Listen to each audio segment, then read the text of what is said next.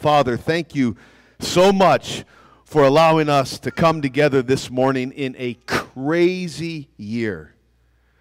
But while the year is crazy, you are constant.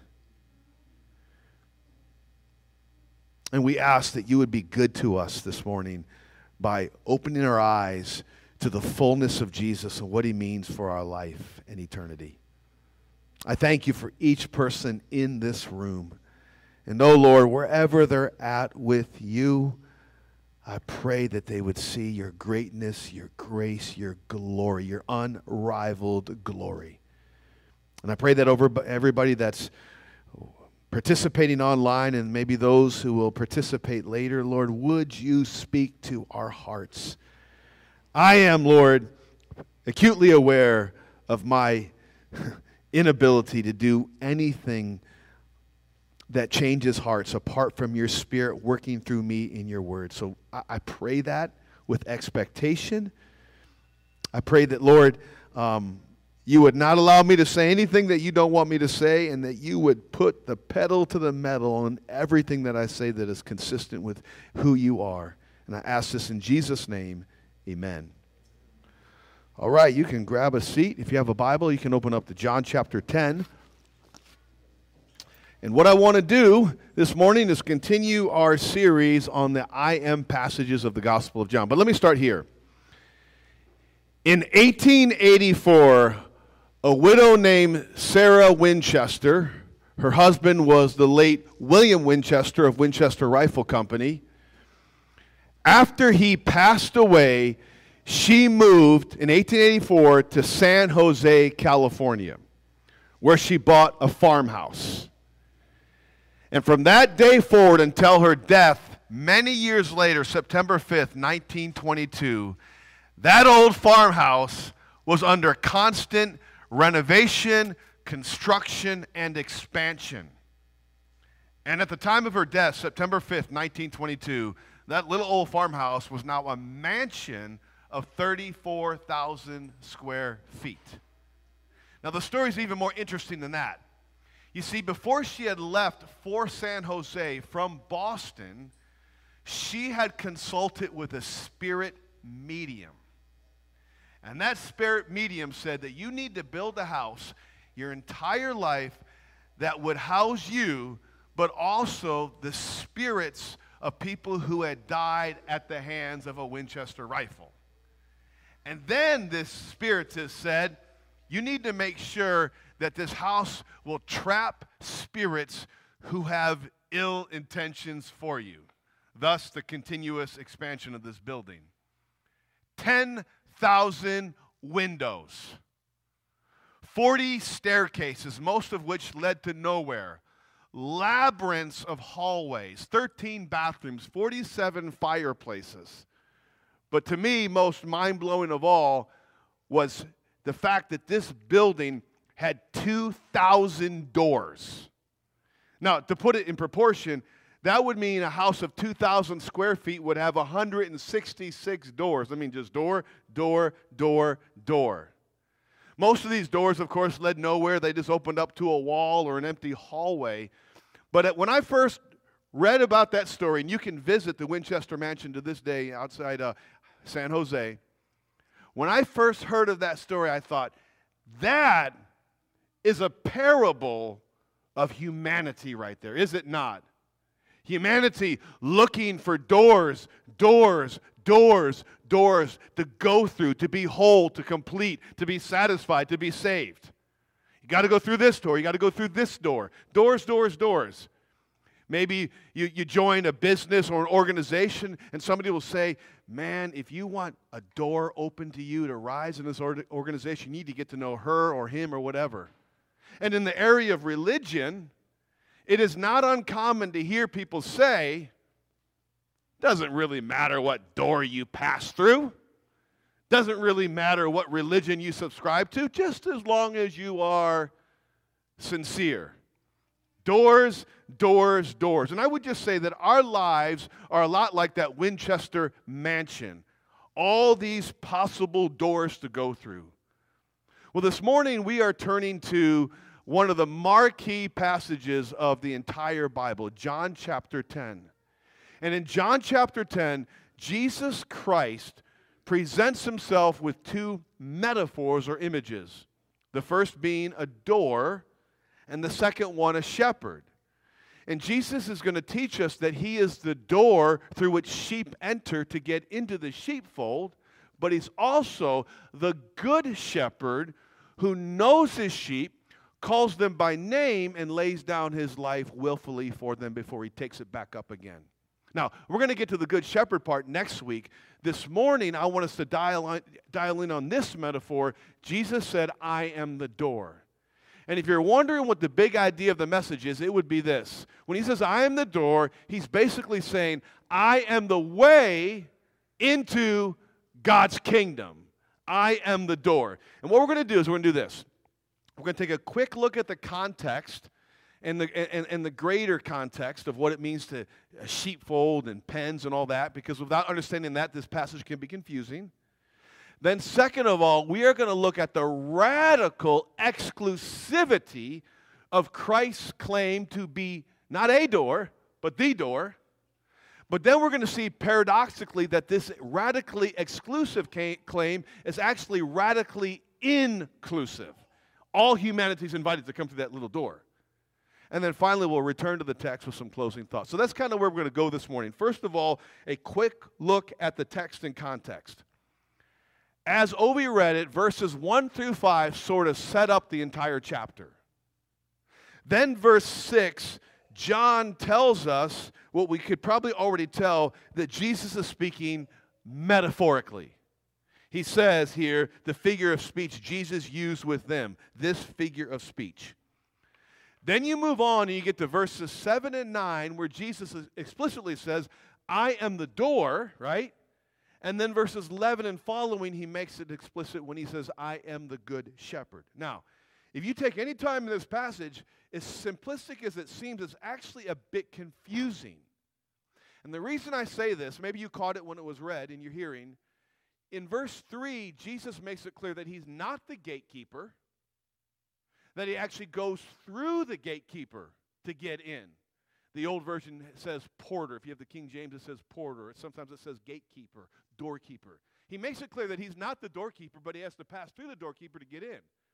And yet, as we're going to see this morning, in verses 7 and 9, he says, I actually am the gatekeeper. I actually am the gate. I actually am the door. I am the door. So how do you reconcile that? Because it's a bit confusing. Well, clarity comes to the confusion, and this will be helpful for us, when you understand the context. Context, realtors say location, location, location. Biblical expositors say context, context, context. There are two kinds of sheepfolds or pens that would hold a flock of sheep or flocks of sheep back in biblical times.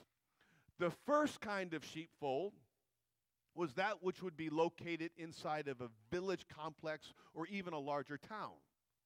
It was a large sheepfold, very big, fixed walls, very substantive, and actually had a swinging gate. They would actually hire a porter or a gatekeeper to make sure that no one would come in and take the sheep through the swinging gate at night.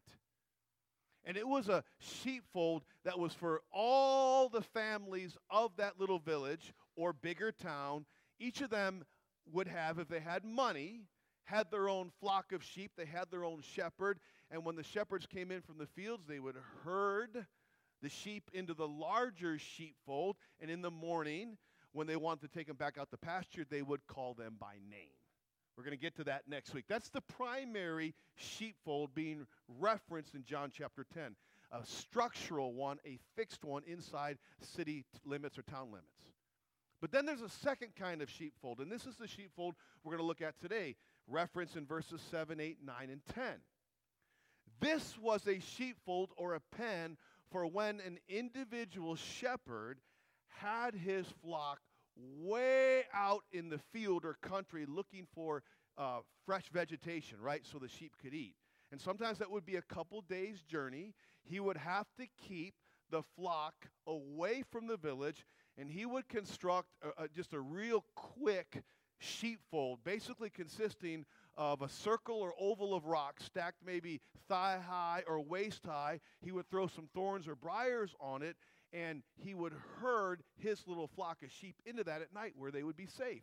There was no door for it. He would lay in the threshold of the door to keep the sheep in at night and the wolves out at night. That makes sense?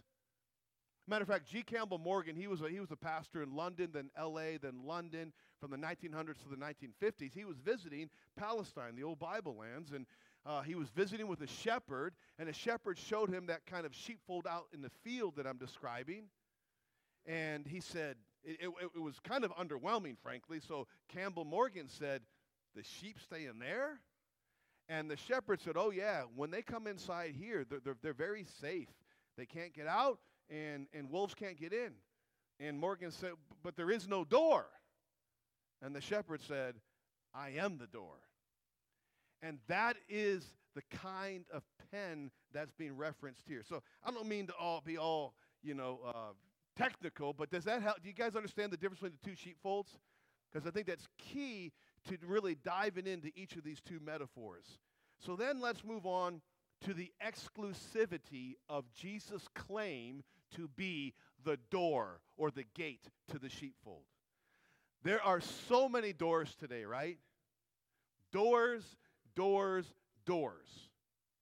And every one of these doors, with the exception of one, is like the doors in the Winchester Mansion. They lead to nowhere. Matter of fact, no, let me correct myself. They don't lead nowhere, they lead somewhere. And you know where that somewhere is? Eternal destruction, away from the presence of God. Now, there's two very insightful words in verse 8 of our text. I'd like you to look at verse 8. Jesus says, "All who came before me are thieves and robbers." He is describing two things at the same time. He's describing false ways into sheepfolds, that thieves and robbers will get into the sheepfold, right? And we'll see next week, he's also at the same time referring to false shepherds. But the word thieves and robbers, it's very illuminating. Thieves is the word kleptos. Does that remind you of an English word that we have? Kleptomaniac. Exactly. A kleptomaniac is one who steals by deception, right? A shoplifter. Satan is a shoplifter. Genesis 3:1. Did God really say? He's trying to use deception. The other word robber refers to someone who doesn't necessarily steal as much by deception as they do by force. We're talking armed robbery, that kind of thing. And the point I'm trying to make by calling our attention to these two words is that today there are many doors of deception and force that want to keep lost people, because we're all born lost, in their lost estate, so that verse 10, they can be brought to everlasting destruction. Now let me talk about a few of these doors that people that are out there in the Winchester Mansion of life, if you will. First of all, there is the door of religion. In other words, do this, and maybe God will accept you into his kingdom at the end of the age or whatever, right? The door of religion. See, and this is what the Pharisees were about. They had taken the glorious truth of Old Testament Judaism, which prophesied of a Messiah who would save by mercy and grace, and they had twisted and convoluted Judaism into a system of extra biblical rules and etc. that they told people, if you follow these rules, you might be okay with God, or at least us. And that's why if you go back to John chapter 9, the chapter previous, you have this guy that's born blind. You remember what happens to that guy? What happens to him? We got a silent crowd in here this morning, right? What does he do, Dave? Aren't you glad you're sitting up here alone, right? Just me and you right here. He heals him of his blindness, right? And what do the Pharisees do? Woo! Thank you, Lord. We want to know who this Jesus is for healing him. No, the Pharisees, they quibble. They're like, well, maybe he was healed from his blindness, but why was he blind? Was he blind because he was a sinner? Or was he blind because his parents were a sinner? And they cannot celebrate that this guy has received a salvation of sorts. Instead, they literally throw that guy out of the congregation when he testifies about Jesus. Works religion offers a false door. And if you go through that door, you will remain lost. In fact, if you come out of a system like that and trust Christ, what happens to you is what happens to that blind guy. You're banished. You're kicked off. You're kicked, like you're not cool with us because you don't believe in our system anymore. You're saying it's just Jesus. They hated the message of grace. And I just want to say that modern proponents of works religion, which is every religion, by the way, outside of Christianity, they may seem a little bit kinder than the Pharisees in John chapter 9, but the door they're swinging open that they're telling you to walk through has a shaft at the end of it that leads to destruction. There is the door of religion. There's tons of them. Then there is the door of universalism. Anybody know what universalism is? What is that? Yeah, all roads lead to Rome, or all roads lead home, right? Universalism says it really doesn't matter what you believe. Just be sincere and you'll get home. Everyone is going to heaven. And what universalistic teachers do is they take a beautiful attribute of God, which is his love, and they use it to blot out all his other attributes, justice, holiness, sovereignty, etc. It's like Rob Bell several years ago said, you know, in the way he even puts it, what kind of God sends people to hell? And then he takes a few verses out of context and does so with a high-end orthodontist improved smile and some soft speech and some wittiness. And people say, whoa, this is great stuff. No, it's a lie. It's deception. He's trying to be a kleptomaniac with people's souls. There's doors of religion, there's doors of works, and then there's some other doors that maybe aren't so much doors of deceit, but actually doors of force, of violence. You have, for instance, the door of atheism. Atheism says there is no God. Agnosticism, which is a cousin to atheism, says there might be a God, but there's not enough evidence to prove it either way, so don't even bother with it. And then there's the door of humanism. Humanism says that men and women, humanity, humankind, decides what's right and wrong. We are the end of all things. Now you say, well, why do you say force? How is this a thing of force that's being forced on people? Well, I would say this, that these kinds of things, atheism, agnosticism, humanism, is being foisted upon people in our educational system, specifically with higher education, where people plow young, impressionable minds with these truths and hope to make them captive and to go through those false doors. And maybe the best illustration of this is, this is an anecdote, but you probably read it, that in the last few years, public libraries have sometimes let cross-dressing people come in to read stories to the kids, while at the same time banning Christians coming in to use rooms in public libraries to tell people the story of the cross. Is that not perhaps a little bit indicative that something is amiss? There's doors. And we could go on. There's the door of pleasure. Like you will be fulfilled if you just do whatever your heart wants to do, right? There's the doors of success. We could go on and on and on. Doors and doors and doors. And all of them, Jesus is teaching us, lead to destruction. Jesus comes along and he says, I am the door. Now notice, he doesn't say I am a door. Like if you're looking for a door, I might be a good one. There's other ones too. He says, no, I am the door. He doesn't pull... And I usually don't mention names of sermons, but this is just one of those kinds of sermons, honestly. And you see Paul doing this sometimes with Hymenaeus and Alexander, right? You have a guy named Joel Osteen, and he's on Larry King Live, and Larry, asks him one of those hard questions like, Now, are you one of those Christians that really believes that Jesus is the only way? Now, what's the answer there? I didn't make it up. Jesus sort of said it, right? Instead, he says, well, for me he is, but I wouldn't want to judge anybody else. Just for me he is. This ain't about you. It's about him. Jesus says, I am exclusively the way. Now, let's take a couple objections to that, because if you share your faith at all, you're going to come up with objections, and they're fair objections. You know, people don't know the Lord are going to raise good questions, and we ought to be able to answer them. But one of the objections we'll often hear is this. It is so unfair that unless you trust Jesus, you're separated from God forever. It's so unfair. Have anybody ever had that? Like, that's just unfair. Now, there's a lot of really clever ways you can answer that, and in other times I've shared some ways, but this is kind of a more direct approach. But as I was thinking about it and just thinking about some witnessing opportunities I've had, I wonder if sometimes we're just too clever. And maybe we just ought to graciously speak some truth.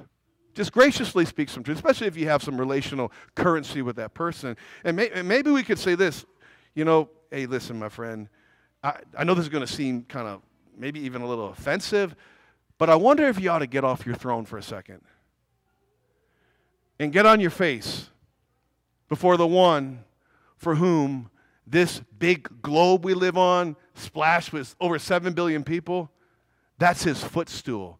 The Bible says about God, heaven is my throne. Jesus said this, earth is my footstool. And as you're getting down, and I struggle to do that too, but as you're getting down, maybe look in the mirror and square up with your own sin, your own mistakes through your life, your own rebellion, your own lack of care and compassion. And maybe you'll start to be amazed that God doesn't send you away from his presence immediately for the last sin that you committed. Forget the hundreds of thousands you committed before that one. Oh, and by the way, each and one of those sins you commit with breath that he has graciously given you to give you life. And the point is, maybe when someone starts doing this, we'll say, forget fairness. I don't want what's fair. I need something besides fairness, because if I get what's fair, it ain't going to be good. And then you're able to say, hey, I also want to tell you about the most unfair act that ever took place. That God, in crazy, lavish, extravagant love for you, made him who knew no sin to be sin for you, that you might become the righteousness of God in him. In other words, the ultimate unfair act is the sinless Son of God taking our stuff on him on the cross. And so that we might taste and experience saving mercy. So maybe that's just one way, one time you could answer that objection. Or here's another objection. You Christians are so judgmental for saying Jesus is the only door. How would you answer that? Even going back to that Larry King interview, how would you answer that? I would say, if I was making this up, I would be extremely judgmental for saying that. I'm simply quoting the words of the author and finisher of our faith, Jesus Christ, when he said, I am the way, the truth, and the life. I am the door. Let me close this exclusivity part with this. And maybe you've never thought about it this way. And maybe this will be very helpful and confidence building for you as you share the gospel. The exclusivity of Christ is actually a deeply compassionate truth. Because it warns people against taking doors that lead to destruction, shafts that lead and plunge to hell. Imagine with me a massive canyon in front of you. Massive canyon. I mean, big, deep. You're going to die 6 times over if you fall off the lip of that canyon. And imagine on the other side of that canyon is the most beautiful place one has ever seen. A place full of shalom, saturated with peace and unity and love, and is ruled by a loving and gracious king. And you're on the other side of this massive canyon, and there's a big wall all across the side, as high as you can see, as far left and as far right, and it's just peppered with thousands and thousands of doors all the way across. And only one of those doors has a bridge or a catwalk that will safely get you into this beautiful city. Now let me ask you this. Would it be compassionate to say, it doesn't really matter which of these doors you take? Would that be compassionate? Would it be unkind, insensitive, mean-spirited, harsh to say, listen, man, the only door you can take to get across is that door right there? Would it occur to you that it would be that way? No, of course not, right? And I'm just saying, all the soft-spoken speech, all the kind countenances, all the winsomeness cannot veil the selfishness and the hate it takes not to be clear on this. Narrowness is kindness because it gives people clarity and how they can be right with the God who created them for his glory. But there's also inclusivity to this. You might say, boy, when I hear exclusivity, when we hear something's exclusive, we typically think, oh, to get into that exclusive club, you've got to do something to qualify yourself, right? Like you got to have a certain economic level, or you got to have a certain educational clout. You know, you want to join some highfalutin country club where they hold a PGA tournament, you probably got to give them your bank statement, right? So you can show that you can pay the monthly fees. Or if you want to become some part of some think tank, you got to have certain PhDs. If you want to become part of the VFW, you have been in a war, hostile fire zone. You want to be an American Legion, you have to be a veteran. If you want to, be any group has qualifiers that you bring to get into that group, right? Whether it's your ethnicity or gender, all across the board.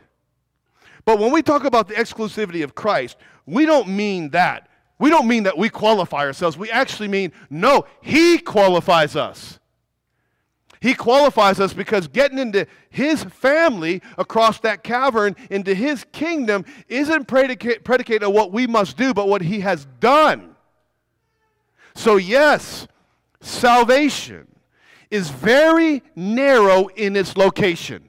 There's one door.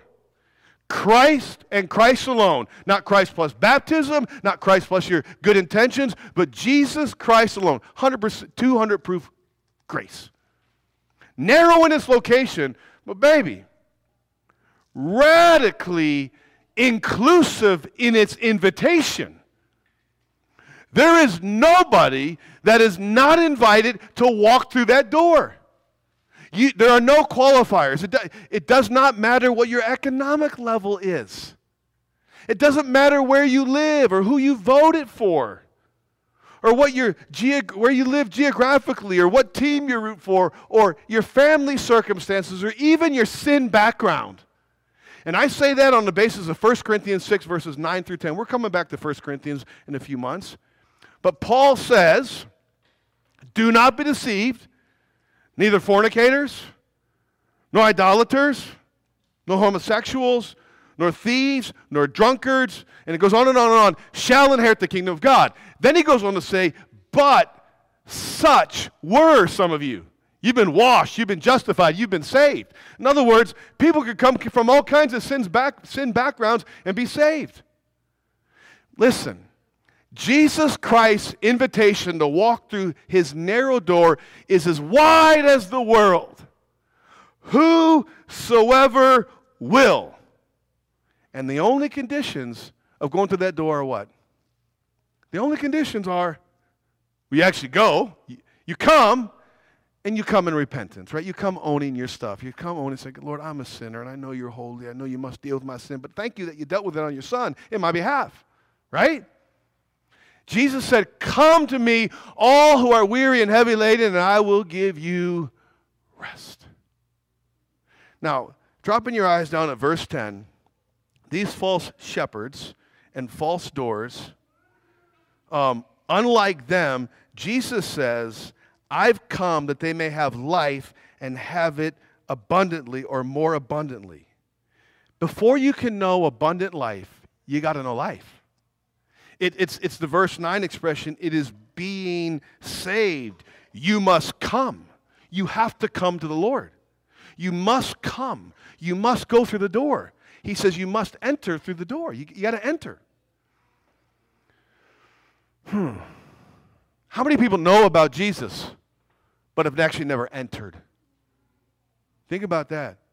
Think about that. Think about that. How many people have never really entered through the door who would call themselves Christians? And I believe we're living in a time when there's a great winnowing among those who have head knowledge and those who actually have heart knowledge and have passed through the door. You ever take a test that you did not prepare for and bombed it? I have. When I went off my freshman year at college down in Virginia, I was just into having a good time and playing baseball in the fall schedule. And it worked out. My first math test, I can't remember what it was, algebra or calculus or something. I absolutely nailed that test because I had it that same class in high school. And I signed up just for that reason, frankly, okay? So I thought, man, I got it made. I don't even need to go any more classes. So between test 1 and test 2, I didn't go to class. Thinking I showed up without studying, nailed it, same thing. I bombed that test. I did not prepare. It was all new stuff, and I think I got a D, if that. And I spent the rest of the semester trying to catch up. You got to prepare. You ever go on a trip that you did not really prepare for? When I was courting Susan, I planned a ski trip in North Carolina, which I should have said, that's problematic, ski trip in North Carolina, but there was a few places. The only planning I did was asking her. I didn't really do any other planning. And it was not a good trip, okay, because nothing worked out as far as trying to ski and all this and that. I was not prepared. Somebody said, the reason you must prepare to meet God is because you must meet God. There's no getting around that. And it's not going to be like Price is Right with Bob Barker. Us older people remember that game show where, hey, the best door is the trip to Maui. And if you don't choose that door, maybe you get like a bedroom suite. Oh, I don't need that. Well, I can at least resell it and make some money off that. Or I can get, 10 months of free groceries at Kroger's or A&P. No. There's one door.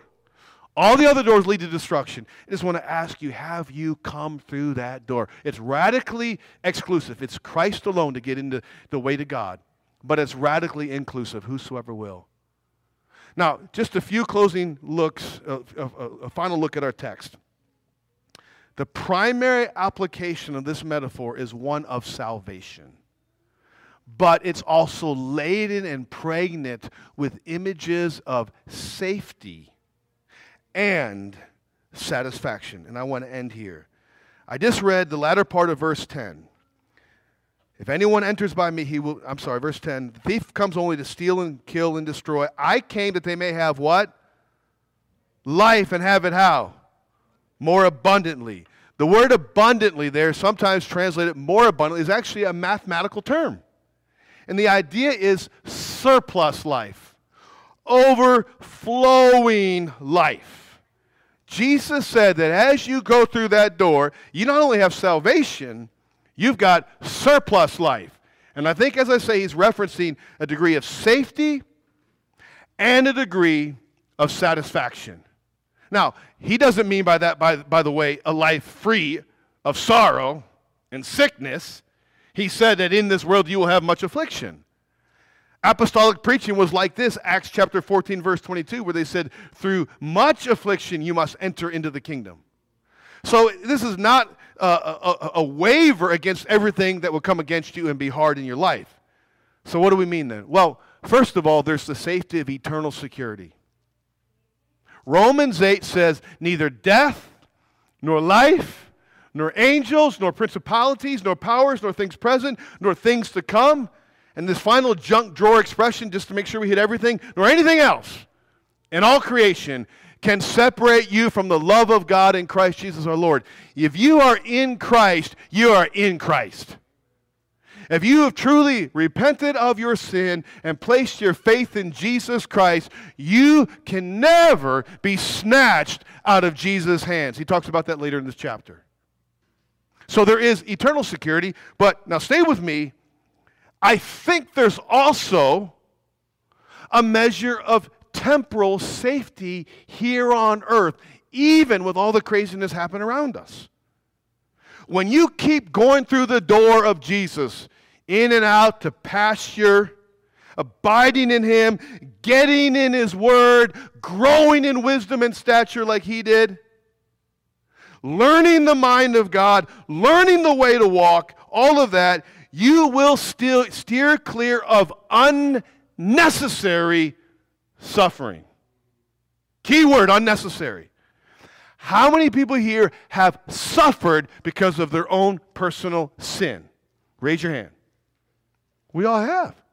We've suffered because of our stupidity. We've suffered because of our sin. Stuff that probably if we were walking closer with God and obeying what we know to be true in the Word and going through that door, right, again and again and again, we would not have experienced that. Frankly, I feel like part of my adulthood is overcoming the scars of my sins and doing the wrong things in my youth and even in later years. A lot of self-inflicted injury. Anybody who ever pries into their heart and tries to unpack the stuff of their life that's not pleasing to God, inevitably will trace that, a lot of that stuff, to issues in their life when they were not following God. And yeah, God is sovereign, okay? You know we're big here on the sovereignty of God. But you can't use the sovereignty of God as a trump card to say, well, I guess it just had to happen. Because there are certain things that did not have to happen if we obeyed God, if we walked with Him. There is suffering that we avoid on the positive side if we walk with the Lord. I mean, just go to the book of Proverbs. I'm reading through Proverbs right in the last several months. Proverbs says really basic stuff like, you know what, don't run your mouth, because if you don't, you might run into a fist. It kind of says that. It says, stop hanging out with the wrong crowd. Yeah, you got a sin nature, but certain crowd only going to bring that out. Stop, don't look at the strange woman, or by extension, the strange man. Proverbs warns us that if you don't work hard and you act like a sluggard, you ain't going to do so well. You're going to suffer in life. And it goes on and on, all these things that if I'm obeying what God says on how to do life here, and that's frankly why relationships suffer, and marriages suffer, and churches suffer, and people suffer, because they are not experiencing the safety they can have by walking with the Lord. And we all know by experience we put ourselves outside of that by our sin sometimes. And then I just want to end with this, the satisfaction. You will go in and out. It says these sheep will go in and out and find pasture. Now, I know chomping on a bunch of green grass is not a satisfying image to you, right? Remember, he's talking about sheep, and we're sheep. And they would go out of that gate in the safe daylight hours to some green pasture to find satisfaction. And to me, the application is obvious here. That as I'm going in and out the door, just being close to Jesus, walking in His ways, I'm going to experience more satisfaction here on life, here on earth, in this physical life, in anticipation of the supreme satisfaction I'm going to experience at the beatific vision when I see Him face to face. Years ago in America, there was a place called Costco, and they had food sample carts out. I don't know if that's ever going to come back, right? And sometimes you got a bad food sample cart. You want to hurt the feelings of the poor guy working it, so you kind of throw it in the trash can on the side, like, I don't want to eat that. But sometimes you taste something that's like really good, and it makes you want to go back and actually buy that item, right? And I believe that as we go in and out the door and go to the green pastures, as we obey God, He's going to give us some more and more sample carts of the good stuff that's to come, that's already ours in Jesus Christ. Now, using the door metaphor in a little different way, Jesus said this. This verse is often used as a salvation verse. It's really not. Revelation 3:20. Anybody know that verse? Anybody know it? Behold, I stand at the door and knock. If anyone hears my voice and opens the door, I will come into him and will eat with him. He's promising that as we go in and out, we're going to fellowship with him and experience more of him. So I was talking predominantly about salvation today, but I'm closing right now. But is God knocking on your heart? Do you need to start going in and out and getting back into the Word and fellowshipping with him? And maybe it just starts, you're going to own where you're not walking with him right now. And the only reason one of the reasons he wants to convict you of that is so you don't experience unnecessary suffering. Because life's going to throw enough suffering at you anyway, right? In a fallen world. So why invite more, right? Huh? So the Holy Spirit maybe is knocking on the door of your heart to open that door to repentance and renewed fellowship to Jesus. Psalm 118, verse 20, this is the gate of the Lord, the righteous shall enter through it. And this is the word of God. Father, thank you so much for your word this morning. And I pray, Lord, that we would see not just on the level of salvation, but on the level of wise living and satisfaction, the thing that we're running after through all the other doors for, that is found by going in and out the door of Jesus, constant fellowship. So, Lord, would you not let us walk out of here, okay, sermon, song, done. But really, would your Spirit really just move freely? Would it be a fire right now in hearts, a wind blowing in our minds? So, Lord, anything that's locked that door and cause us not to come to you would be dealt with. I stand at the door and knock. You say, Jesus, if any man open that door, I will come into him and he into me, and we will eat together. Maybe there'll be some eating together with you, Jesus, this week because of this message. I ask in Jesus' name, amen.